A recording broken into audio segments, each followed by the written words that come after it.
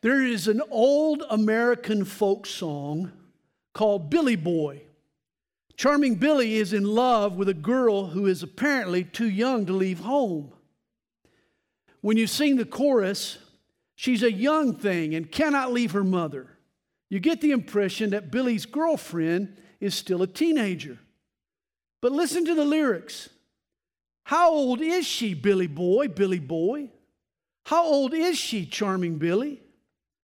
3 times 6 and 4 times 7, 28 and 11. She's a young thing and cannot leave her mother.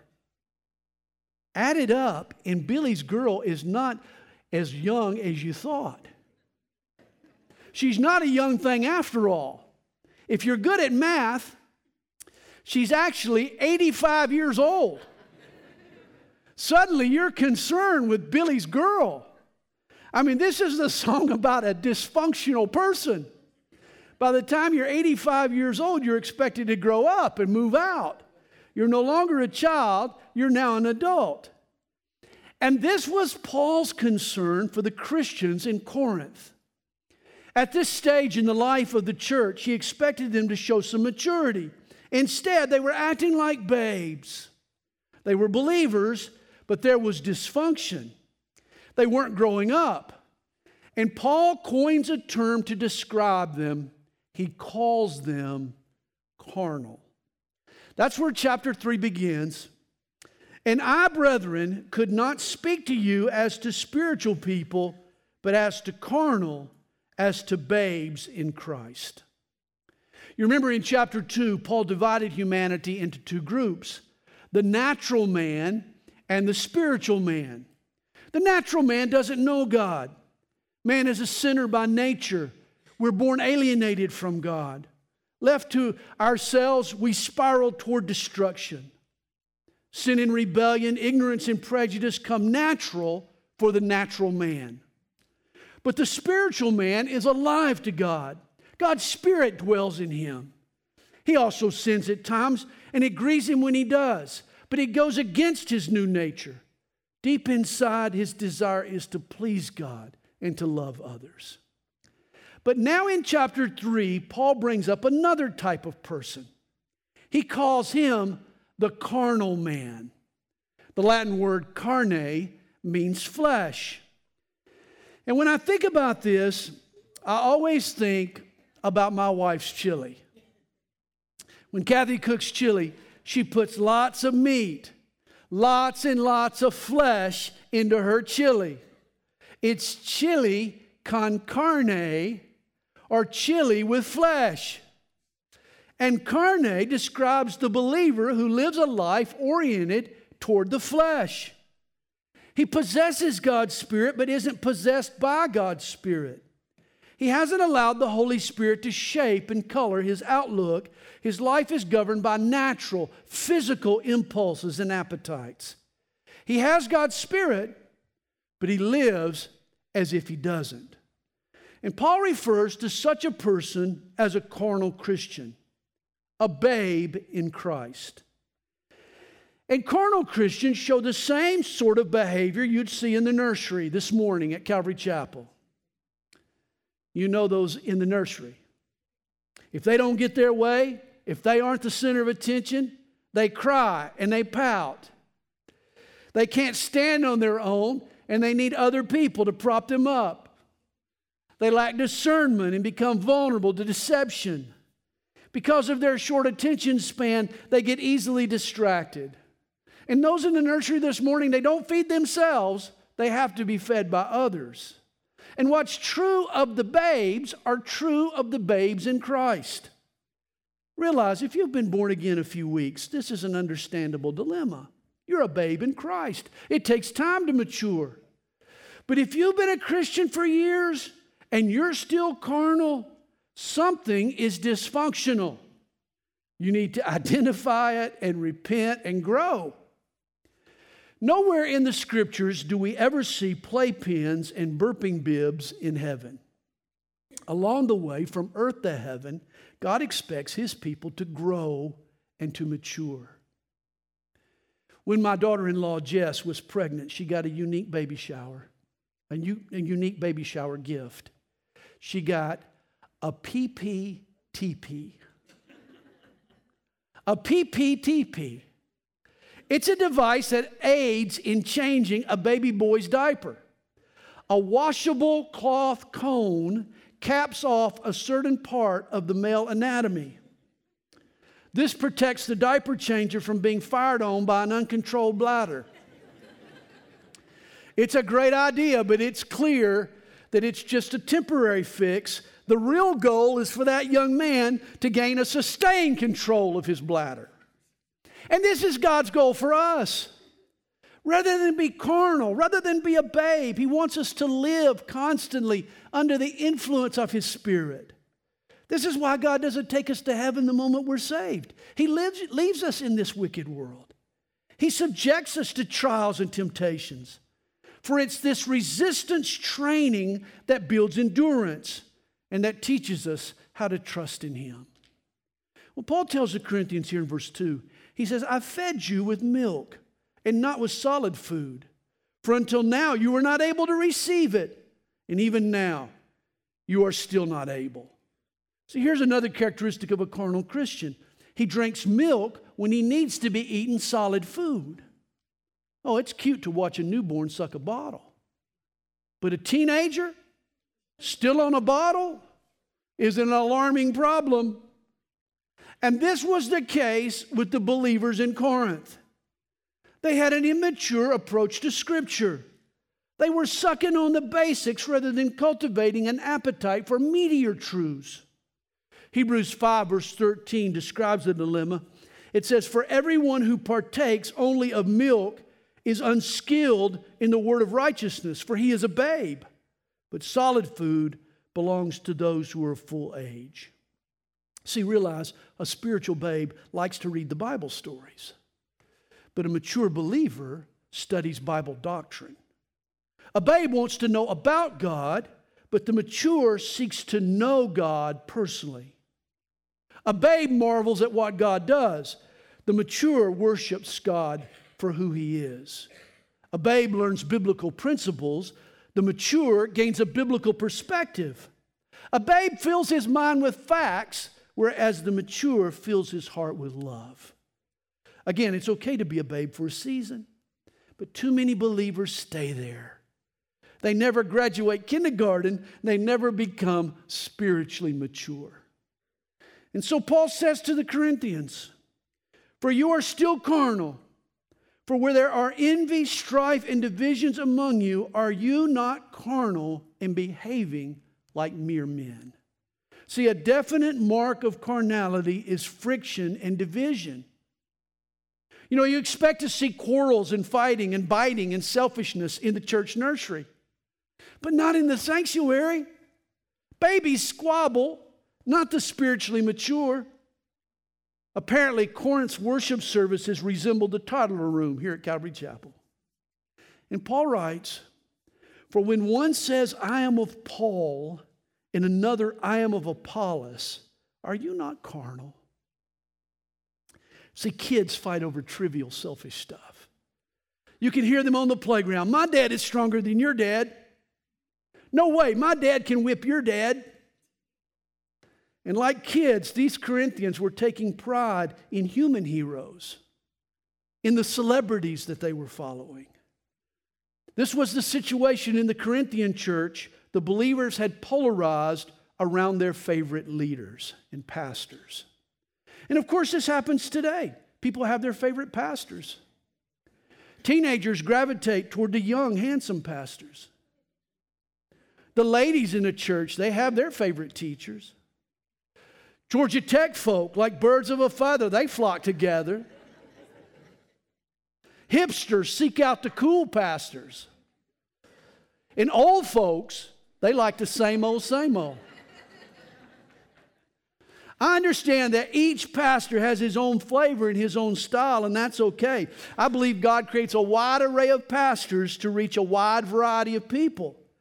But it's wrong when we accentuate the differences in a prideful way, as if one teacher and his followers are holier than another.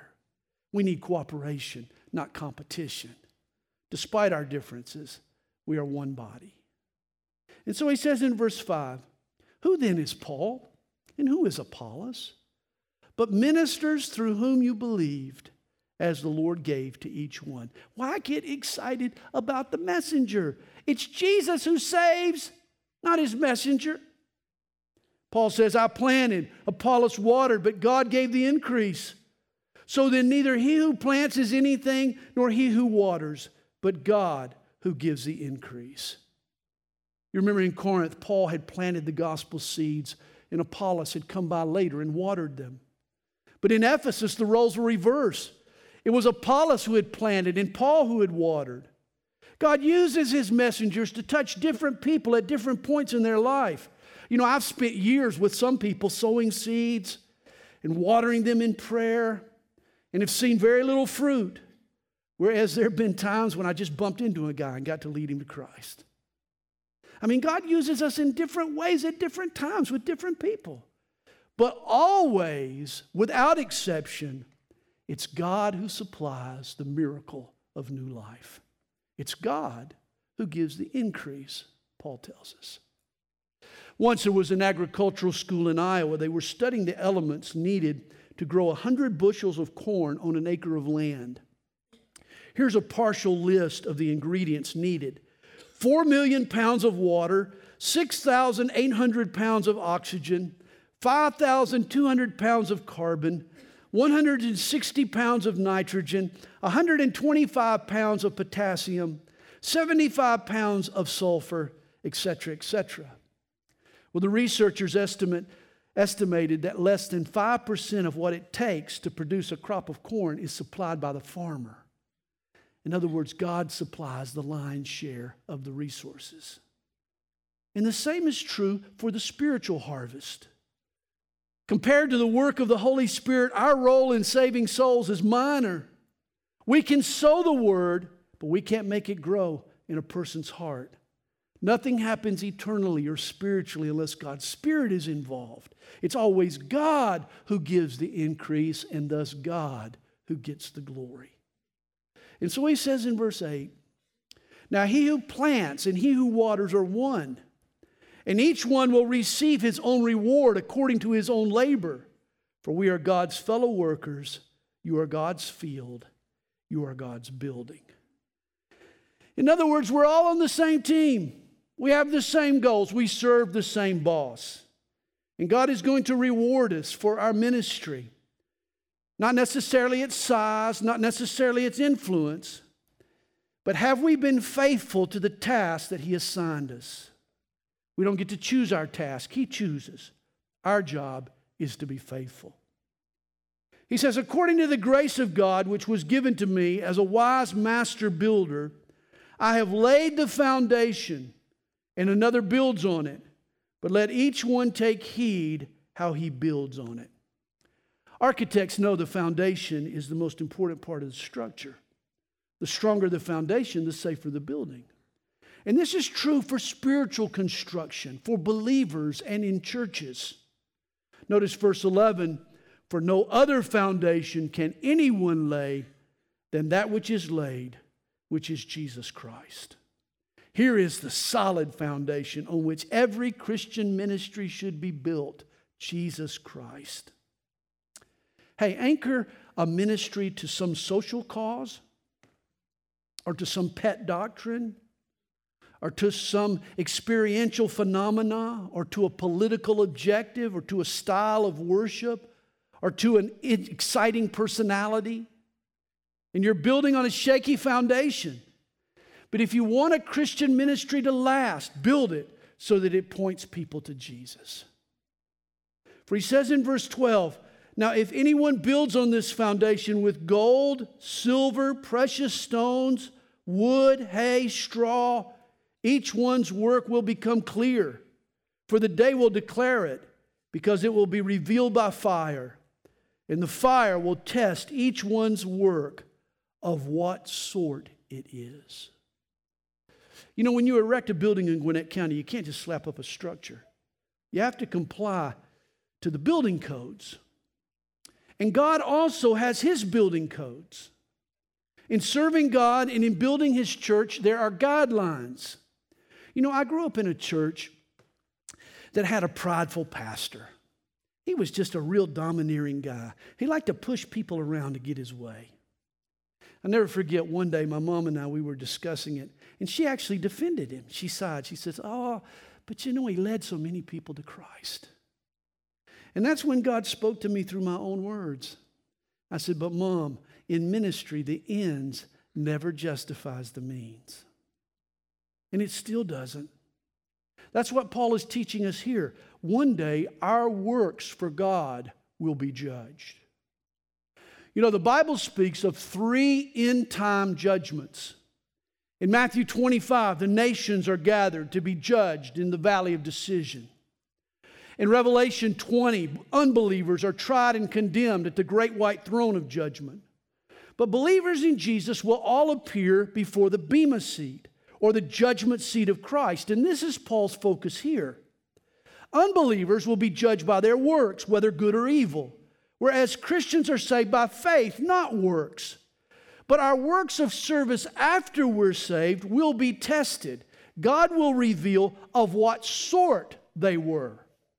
He'll expose the motive behind our acts of service. All those times when you taught Sunday school, grumbling because you had to get up early to babysit a bunch of snotty-nosed kids, and the time you ushered and hurried people out of the door so you could get home to watch the football game.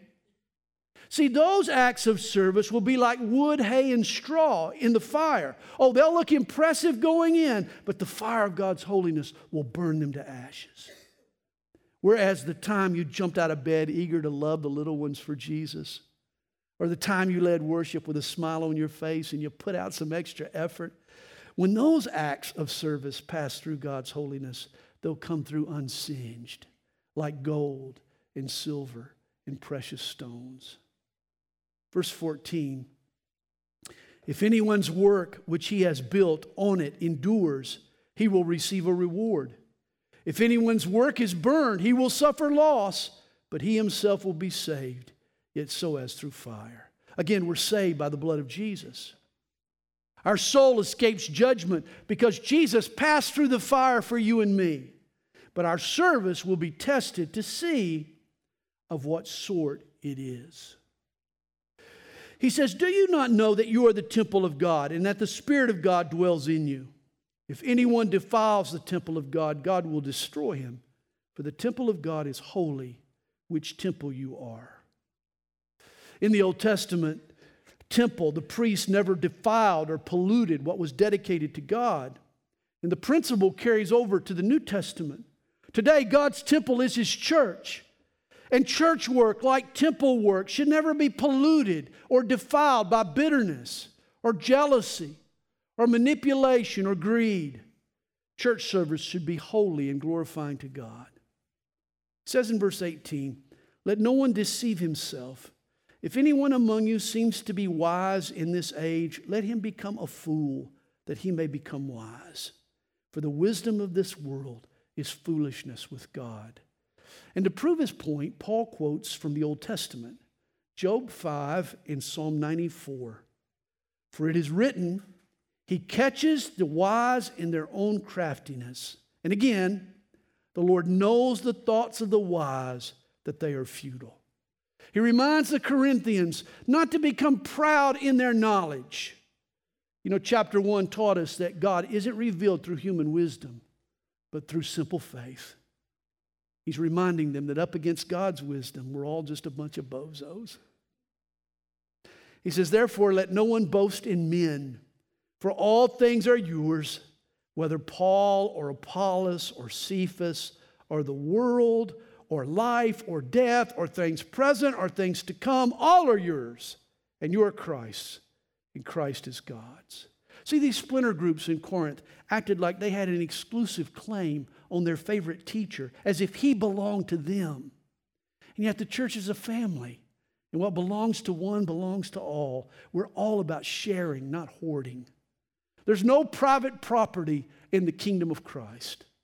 The Bible, the power of the Holy Spirit, the gospel, the grace of God, heaven itself, the rapture. It's not just mine, but it's ours.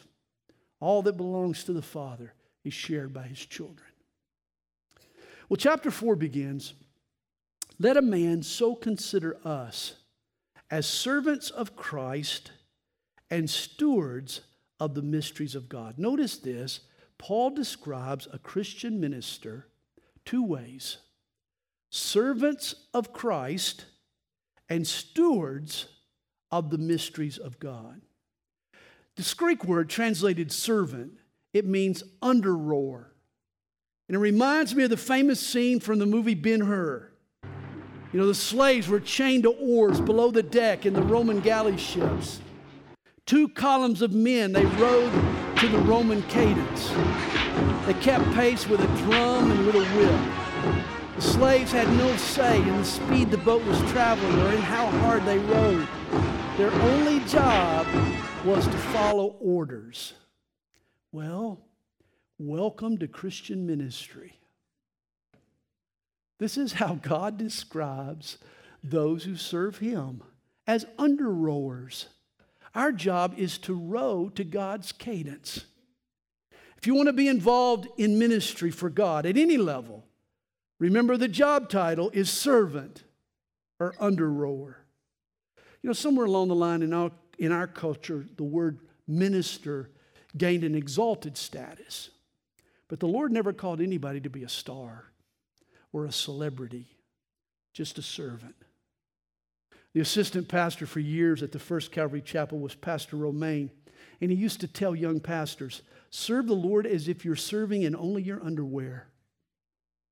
If that's your attitude, you won't seek the attention of people. You'll serve and then you'll get out of the spotlight as fast as you can. That needs to be our attitudes. We need to be servants. We're servants of Christ, but we are also stewards of the mysteries of God. A steward was a household manager. He was a trusted slave in charge of his master's house. He was expected to manage the affairs with his master's interest in mind. And likewise, God entrusts us with incredible spiritual resources. We're to handle them wisely, not wastefully. And note the steward's lone, single, solitary priority. Verse 2.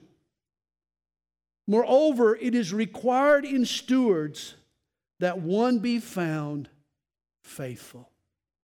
Not successful necessarily, but faithful. You know, we live in a world preoccupied with success and all of its symbols.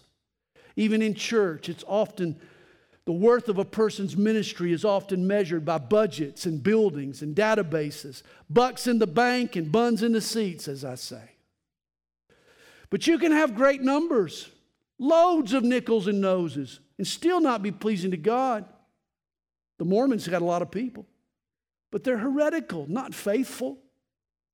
Don't be deceived. True success in ministry is determined by one quality and one alone. Are you faithful? Have you been obedient to what God called you to do?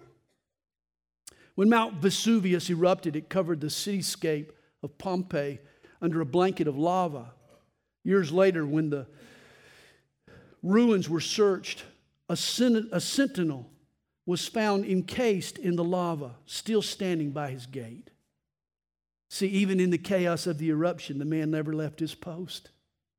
He was a good steward. When the smoke cleared, he was found faithful. And this should be our goal as servants and stewards of our Lord Jesus. Have we been found faithful?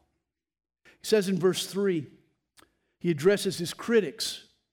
He says, but with me it is a very small thing that I should be judged by you or by a human court. Paul's critics were accusing him of being unfaithful. And in the next few verses, Paul answers their charges in 3 ways. First, he says, in fact, I do not even judge myself. That's interesting. Rather than rake himself over the coals, he just rests in God's grace. He said, I don't even judge myself. Rather than look inward, Paul looks upward. I like that. You know, some Christians I know are into self-examination. They spend enormous time and energy searching their own heart for hidden sins. Actually, their effort is wasted time. This is not how Paul dealt with his sin. Instead of digging for sin, Paul reached for the heavens. He focused on knowing Christ and trusted the Lord to bring to light the flaws that he needed to correct. Too much introspection causes depression. Spend all your time looking for sin, and you'll have very little time left to look to Jesus. Faith grows only when we take our eyes off ourselves and fix them on Jesus. Second, Paul makes the comment, for I know of nothing against myself. In essence, I've got a clean conscience, yet I am not justified by this. See, God created us with a moral compass, a conscience. Our conscience helps us to discern right from wrong, but the conscience can be deceiving. You remember Proverbs 14, verse 12 warns us, there is a way which seems right to a man, but its end is the way of death. Some people are vulnerable to blind spots that our conscience doesn't pick up. Sin is like crumbs in your beard. Without a mirror, you're the last one to know it. And this is why for Paul, Jesus was his only judge. He says, but he who judges me is the Lord. Paul didn't answer to his critics in Corinth.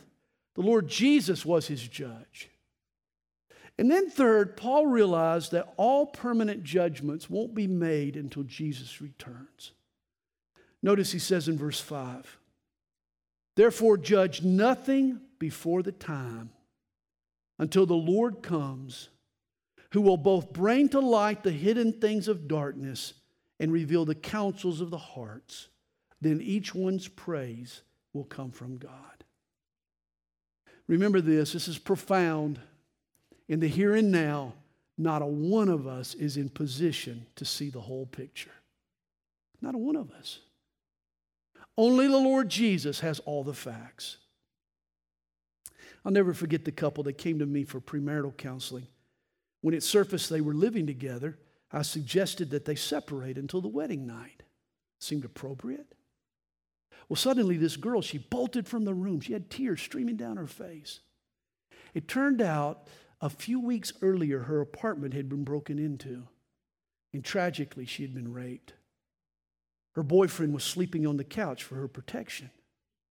Man, I apologize for jumping to a conclusion before I knew the whole story. Only Jesus can read the true motive. Only Jesus knows what's really going on in a situation. This is why we need to leave the judgment of a person's heart to that person and to his master. Only at Jesus' return will our hearts be fully revealed and motives fully disclosed. Until that day, don't you jump the gun. And then he says in verse 6, now these things, brethren, I have figuratively transferred to myself and Apollos for your sakes, that you may learn in us not to think beyond what is written, that none of you may be puffed up on behalf of one against the other. Paul uses himself and Apollos as examples to get to the root cause of their divisions. You know, sadly, the Corinthians loyal to Apollos degraded Paul, and those loyal to Paul were putting down Apollos. And it wasn't just that they had their favorite teacher. They made their tribe look good by making the other tribe look bad. In essence, their problem was pride, just plain old pride. Pride was the root cause of their destructive divisions. And the cure that Paul prescribes for all this unbridled judging that was going on is to learn not to think beyond what is written. Let me say that again. Learn not to think beyond what is written. See, we all need to realize the boundaries of our judging. If it's not written in God's Word, if you can't point to chapter and verse, if it's just a question of style or your opinion or some taste or some tradition, then stop judging. Just because you don't like it doesn't make it wrong. Paul says, learn not to think beyond what is written. And then he says in verse 7, for who makes you differ from another? And what do you have that you did not receive? Now, if you did indeed receive it, why do you boast as if you had not received it? These Corinthians were being so proud, so haughty.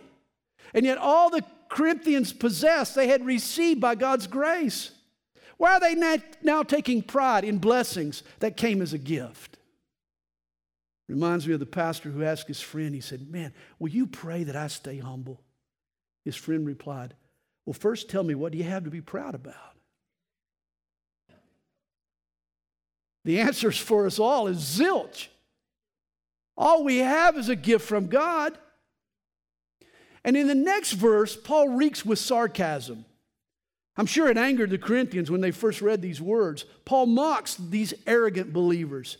He says, you are already full. You are already rich. You have reigned as kings without us. And indeed, I could wish you did reign, that we also might reign with you. The Corinthians had been acting like royalty, that they were some kings or princes. They were flaunting their privileges within Christ while ignoring the responsibilities that had come with those privileges. He says, for I think that God has displayed us, the apostles, last, as men condemned to death. For we have been made a spectacle to the world, both to angels and to men. The Corinthians were acting like royalty, whereas Paul and the apostles were being treated brutally. The word spectacle was well known to Roman citizens. The emperor ruled the populace by keeping their stomachs full and their minds entertained. You've heard the expression, bread and circuses was the Caesar's formula. And the various forms of Roman entertainment were known as spectacles. Amphitheaters were built all over the Roman world to host athletic competitions or spectacles. Chariot races were held in Rome's Circus Maximus, the Talladega of the day. At times, the Colosseum in Rome was flooded to stage mock naval battles.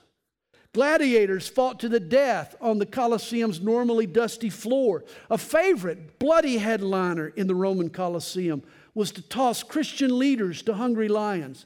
See, it all fed Rome's thirst for spectacle. And Paul is saying that while the Corinthians are passing these frivolous judgments on each other and causing dissension in their ranks, there are other believers in the church who have been made a spectacle to the world, who are paying a steep price to follow their Lord Jesus. The prideful Corinthians were acting carnal, while men and angels were focused on the apostles who were being abused by the Romans as spectacles. Kind of puts them in their place. And then in verse 10, Paul speaks sarcastically. He contrasts the persecuted apostles with the prideful Corinthians. He says, we are fools for Christ's sake, but you are wise in Christ. We are weak, but you are strong. You are distinguished, but we are dishonored. He's talking tongue in cheek. How did the mighty Corinthians become so wise, so strong, so honorable in their own estimation, while the apostles, who sacrificed their very lives for Jesus' sake, appeared as fools? Could it be the Corinthians were judging success by worldly criteria? You know the movie Field of Dreams. An Iowa farmer, he hears a voice in the cornfield. Tells him to plow under his crop and build a baseball diamond. Build it and they will come. Well, he builds it. And shadowy men from a bygone era play ball on his field. And of course, the farmer's family, they think he's a certifiable nut. No one trusts his actions. They think he's being reckless. They don't understand. Everybody calls the man a fool. And whenever I watch that movie, I think of myself. For as a Christian, I hear voices, one voice. I hear the voice of God, the still small voice of the Holy Spirit. I base life-altering decisions on a voice that nobody else hears. And as a result, I have seen God in action when few others have seen Him. Am I ready to be seen by other people the way the farmer's neighbors saw him? A fool for Christ? The Corinthians were proud. They cared about how other men saw them. They wanted to appear wise and strong and honorable. In contrast, Paul could care less about his image. He was willing to be a fool for Jesus' sake.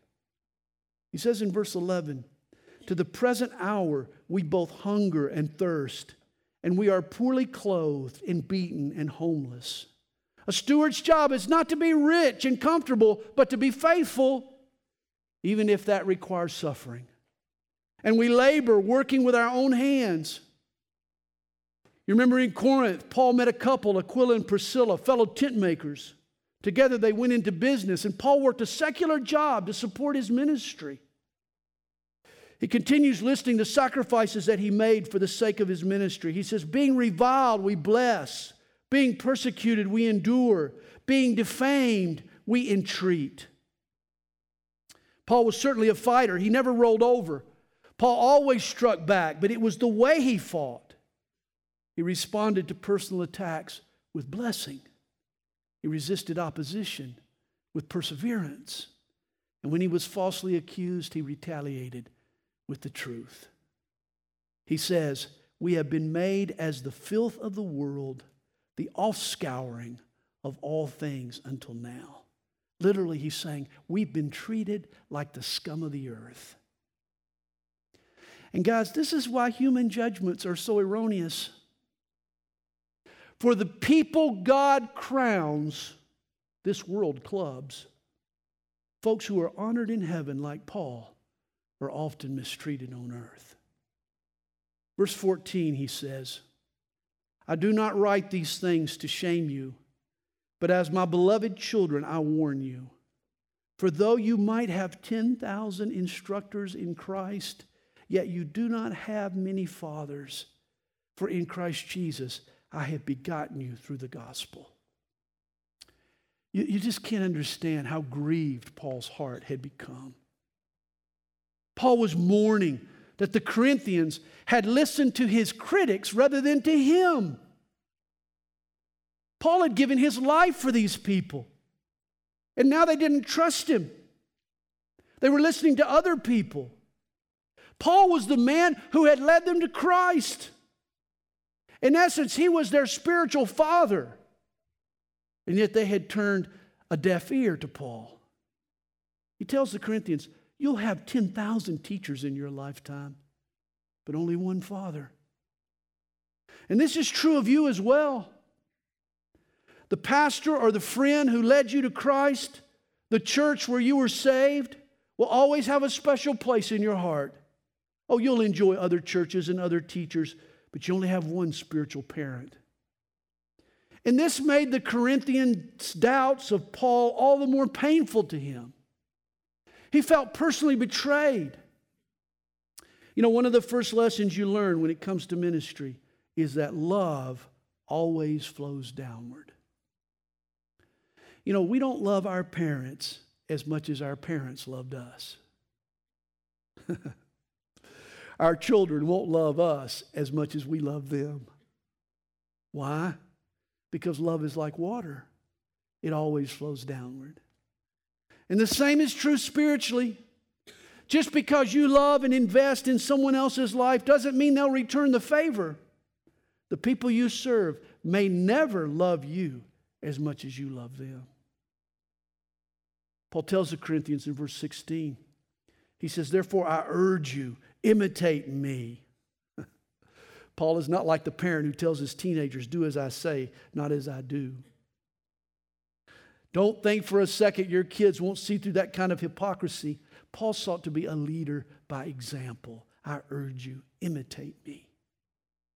For this reason I have sent Timothy to you, who is my beloved and faithful son in the Lord. Not all of Paul's love had gone unreciprocated.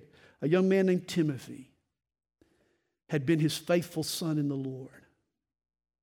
He says, and Timothy will remind you of my ways in Christ as I teach everywhere in every church. Timothy was the one who delivered this letter to the Corinthians. He was Paul's representative. He says, now some are puffed up as though I were not coming to you. Again, he's addressing his critics. And some of Paul's critics had the attitude, well, while the cat is away, the mice will play. You know, while Paul's gone, we'll just do as we please. And now Paul issues a warning. He's coming to Corinth. He's going to settle the score and he's going to set things straight. He says in verse 19, but I will come to you shortly, if the Lord wills, and I will know not the word of those who are puffed up, but the power. For the kingdom of God is not in word, but in power. Boy, when Paul arrives in Corinth, he's going to come with more than words. He's going to come with power. Now, I'm not sure exactly what that means.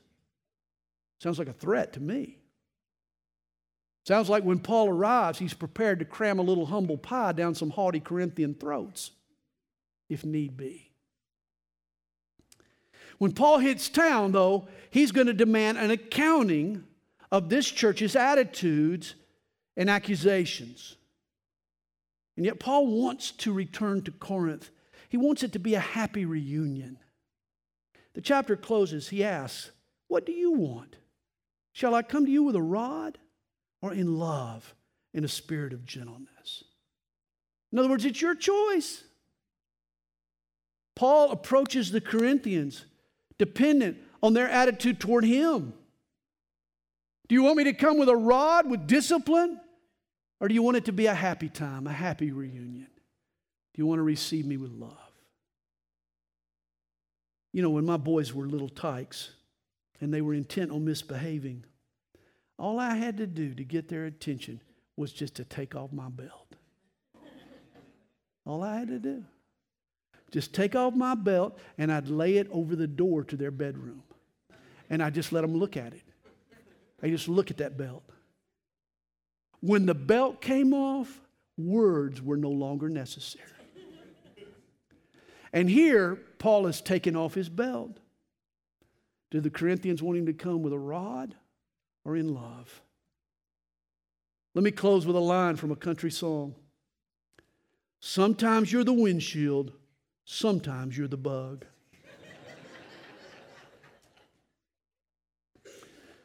Paul isn't threatening them. He's just telling them they'll be the bug if they don't stop bugging him.